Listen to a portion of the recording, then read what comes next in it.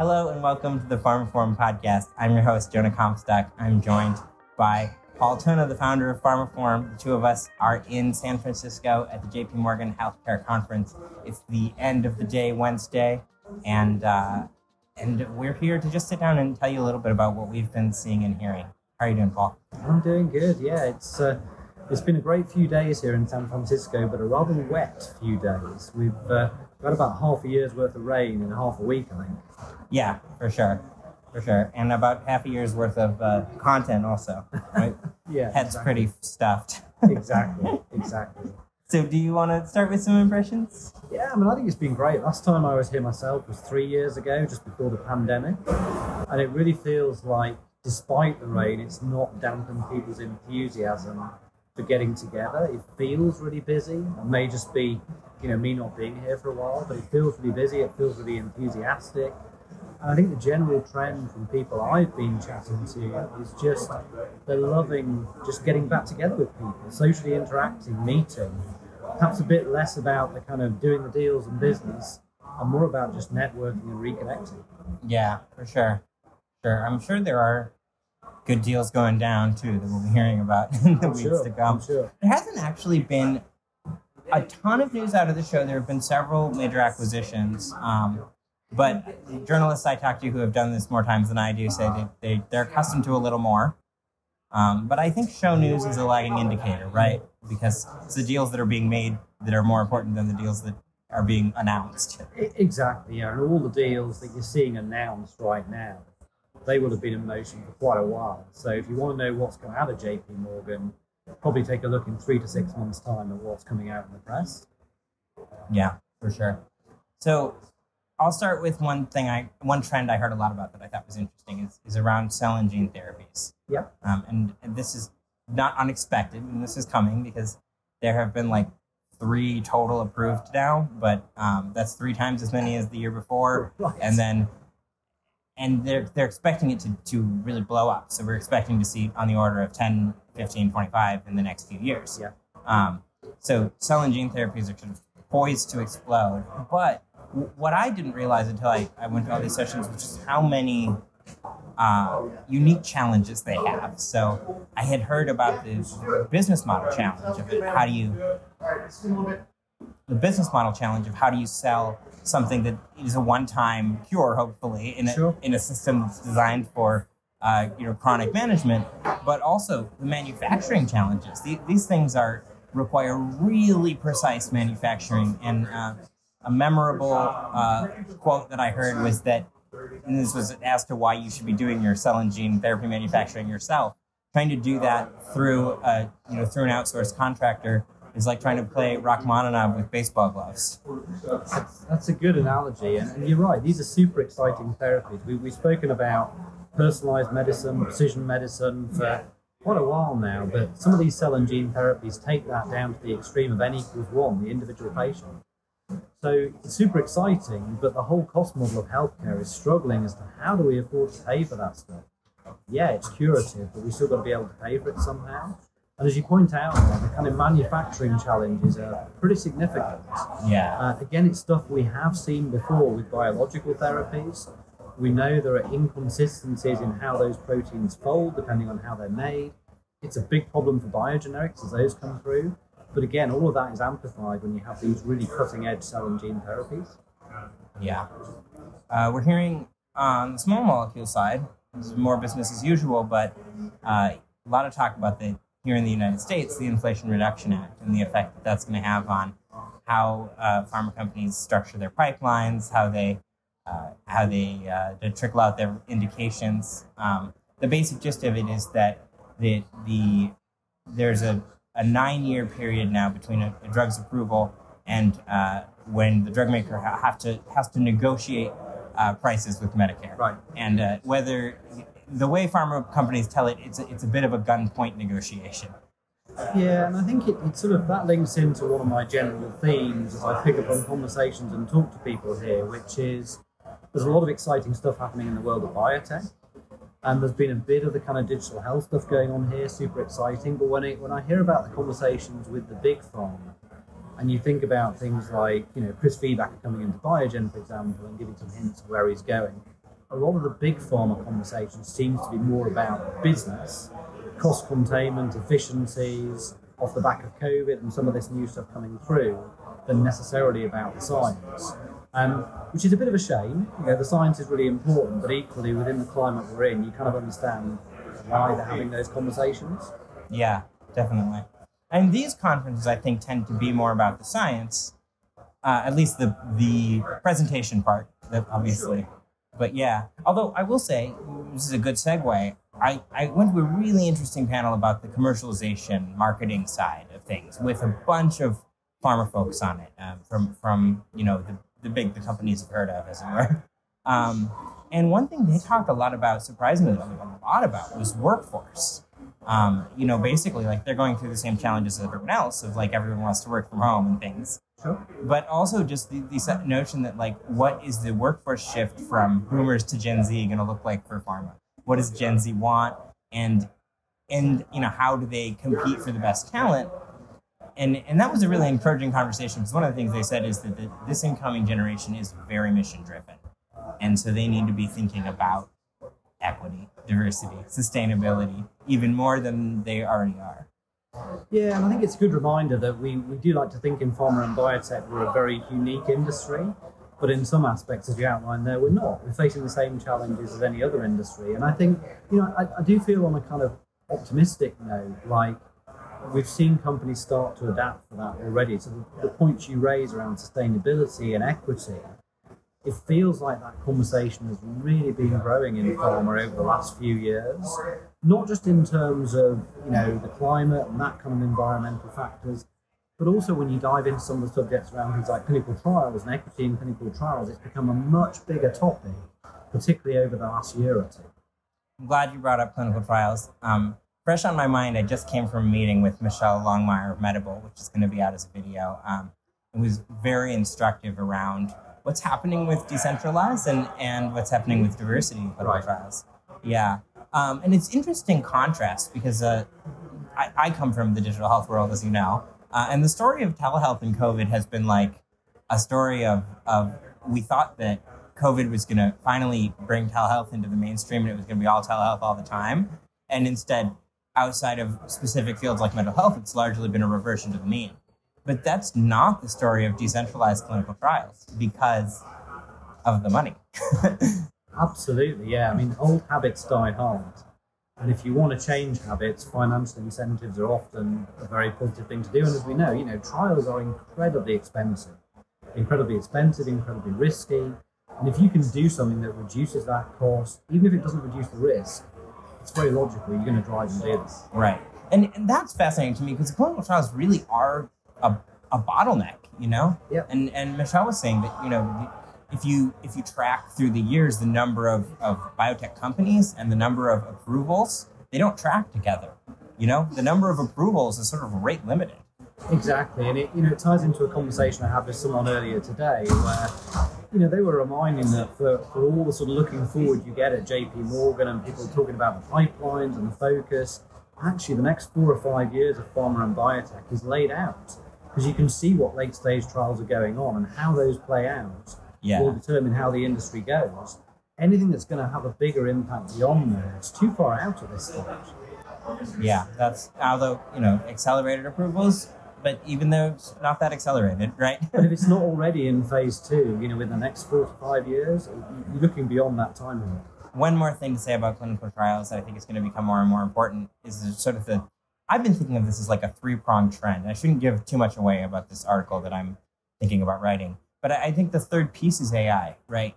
And synthetic control arms. And do we need placebos? Absolutely. Of real human beings, And one particular use case that I think is fascinating, I heard this story twice, and both times, it's, the FDA will do a conditional approval of a therapy because it's, a really promising therapy. They want to get it in the hands of patients. And then they'll say to the company, but now you need to do the phase 3. You've got to do it post-market, right?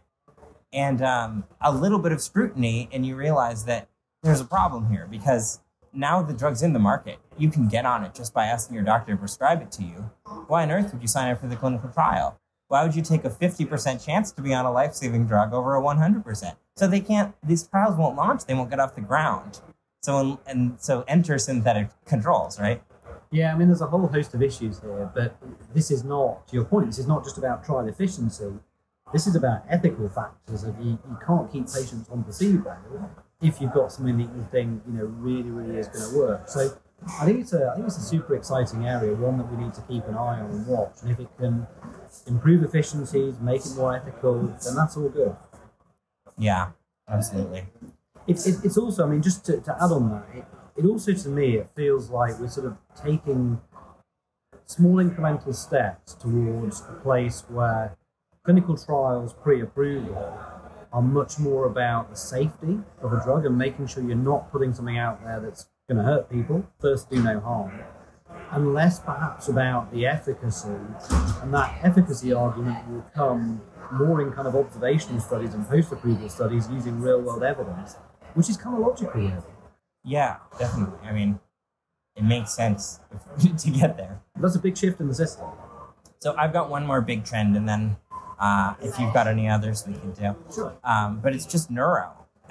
Almost every person I asked this question about what are the big R&D trends for 2023 told me this is going to be the year for CNS and neuro. And people told me that for different reasons. Some just because of Aduhelm and lecanemab, which I will never learn to say, and just that those approvals are blazing a trail. But also in some of these CNS diseases like Alzheimer's and Parkinson's, one of the big problems has been understanding who has the disease, having the biomarkers you need to even recruit a clinical trial population, much less run a trial, and that's starting to change. There are there's new promising biomarkers, new ways for us to identify these populations, so that we can actually do the research. Yeah, absolutely. I mean, CNS and neuro, it's a whole exciting space, and some of the conversations I've been having, we've all seen, big pharma retracting slightly from that space. Everyone's chasing oncology, and I kind of understand why. It makes sense. But then as a balance, you've got some newer players coming in. And to your point about digital health, it's not just newer kind of pharma and biotech players coming in, it's that whole digital intervention. And when people talk about digital health, you immediately think about digital therapeutics, something you can do or take that intervenes and potentially competes with a medicine. But it's bigger than that. It's also about how do we take, those trials in neuro and make them less subjective, more objective measurement. How do we do earlier diagnosis? And there's all kinds of fun stuff coming through that's looking at things like the way you talk, the way you walk. We've seen studies around what you're typing and what it says about your mental state, those kind of things. So it's not necessarily the old arguments of is it digital versus medicine, it's how does it support medicine's development as well. Yeah, that's an excellent point. I actually tweeted earlier this week that one thing I was going to be looking out for was whether digital was in the conversation if we weren't at a digital panel, right? Are companies thinking of digital therapeutics, digital health as part of their overall strategy, part of their overall pipeline? And by and large, I think often the answer is no. But I think here in CNS, I did hear, kind of natural conversation about wearables, about, that kind of sensor data, real world evidence, because that is like a crucial way to understand gait for Parkinson's or something like that, or voice biomarkers to understand the degradation that happens with Alzheimer's. These folks are really keyed into it. Yeah, and I would actually challenge that a bit. I think from the conversations I have, I feel like actually, not just in neuro, but in all areas, pharma's taking a more integrated approach to the medicine side and digital, whether it's digital companions, DTX, whatever it may be. Now, for sure, it feels like at JP Morgan, some of the digital sideshow has kind of moved away. There's perhaps not quite the same level of noise. But that's also to some degree good, because when we stop talking about digital health as a separate thing, and it's just part of R&D, medical, commercialization, then we've got that. And I really do feel, and I hear in the conversations, that companies are starting to take that more integrated approach. We've got a long way to go, let's be clear about this, but it's becoming more mainstream. Yeah, I think that's true. We don't need the sideshow, we need integration. We don't want to be a sideshow. It's part of pharma and biotech and medicine. I do think with digital therapeutics themselves, they're in a slightly weird spot, I think, because there have been some high profile failures, and there is, what I'm hearing, some skittishness. Some digital therapeutics are even skittish about identifying that way. Absolutely. They would rather call themselves something else because it's got a bad taste in farmers' mouth right now. But I think the next one to really knock it out of the park can redeem that, you know? Yeah, and you and I were together, Jonah, in a conversation we had yesterday with one of the sort of investors in digital health, and they were talking about one of their portfolio companies is focused on how do they rebrand as not being DTX because of some of that background noise. I've heard other pharma companies say we won't touch DTX. We're interested in things like, companion diagnostics that are digital, but not DTX itself. So, yeah, there's a bit of bad press at the moment, but I think that's, if we go back to the concept of fail better and learning from failure, that's part of the growth process. Yeah. I went to the Digital Medicine Society Dimes networking event. It was really good group of people, but it wasn't what I would call a mainstream group of people. It was some disruptors. Well, we need that as well. And healthcare, as we both know, is pretty hard to disrupt as an industry. Yeah, for sure. So anything else you can think of in the next 3 minutes before we get you back to your room so you can change before your I think just the general trend goes back to what I was saying at the start around, people have often come to JP Morgan and it's really focused on, we're going to meet this person and try and do this business deal or whatever it might be. Everybody I've spoken to as I've interacted here, and maybe this is a COVID impact, has seen this last few days as more of a kind of, let's just meet people, let's network, let's re-engage, let's see how people are doing. And I feel like the real business of JPM will probably come next week or the week after or the month after in the follow-up meetings. People are just really hungry to reconnect and see how people are doing. And I've really felt that energy around San Francisco. And sort of compare notes, right? Because you've been working in your little silos, your pods, to use a COVID euphemism. Absolutely. And some of those chance encounters you get in this kind of meeting. I mean, I met a guy who was on the same flight over as me. I used to work with 15 years ago. I haven't seen for 15 years. Caught up with today and great to compare notes. You sadly don't get that with the Zoom and Teams meetings. Totally. Speaking of COVID, I was a little surprised at what we didn't hear, which was a lot of talk about COVID. It's really, obviously it's changed the industry in profound ways. Sure. But it also feels like I thought, mRNA vaccines would be the headlining panel at every, we did that, I guess, during the virtual JPMs last year. We're on to other things. Yeah, it's a good point, actually, because I think about my conversations the last few days, and I think probably the only conversation I've had about COVID was back at my hotel, having a beer at the end of the day, got chatting to the guy next to me, and it turns out he was the personal bodyguard for the CEO of BioNTech. And I started to ask the question of why does he need a bodyguard, and then realised, of course, because there's a lot of anti-vaxxers out there that don't like that kind of stuff. But in my general conversation, it's just not featured. I think people are kind of tired of COVID. They don't want to talk about it. They want to move on and think about what comes next, even though we know it is still around and still an issue. Yeah. Someone, a very vibrant speaker, said something like, somehow the industry was able to all come together and work together for COVID. And apparently your grandmother's cancer is not as important. So, Yeah, and we're reminding ourselves that life goes on, and the stuff we learn from COVID, that life goes on, and there's other problems that we need to tackle. Yeah. And what if we could bring that same spirit of collaboration to them? Well, and I think we are seeing some of that as well. The major focus it's put on vaccines and how we're now looking more at things like cancer vaccines. You have to attribute at least some of that to the pandemic. For sure. Well, we'll leave it there. Thanks so much, Paul. Hopefully the sound will work on this. But it's been a great show. You can check out the live blogs. You can check out some post-show pieces from me and hopefully Paul. You can check out our video content. Lots of JPM coming your way from pharmaphorum. Thanks, Jonah. Yeah, it's been great to catch up with people and great to catch up with you. Absolutely.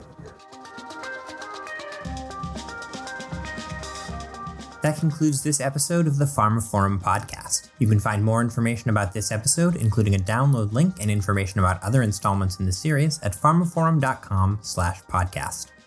The pharmaphorum podcast is also available on iTunes, Spotify, Acast, Stitcher, and Podme, where you can find and subscribe by searching for pharmaphorum. And don't forget to visit our website, where you can sign up for daily news and analysis bulletins, and to follow us on Twitter at pharmaphorum. Thanks for listening.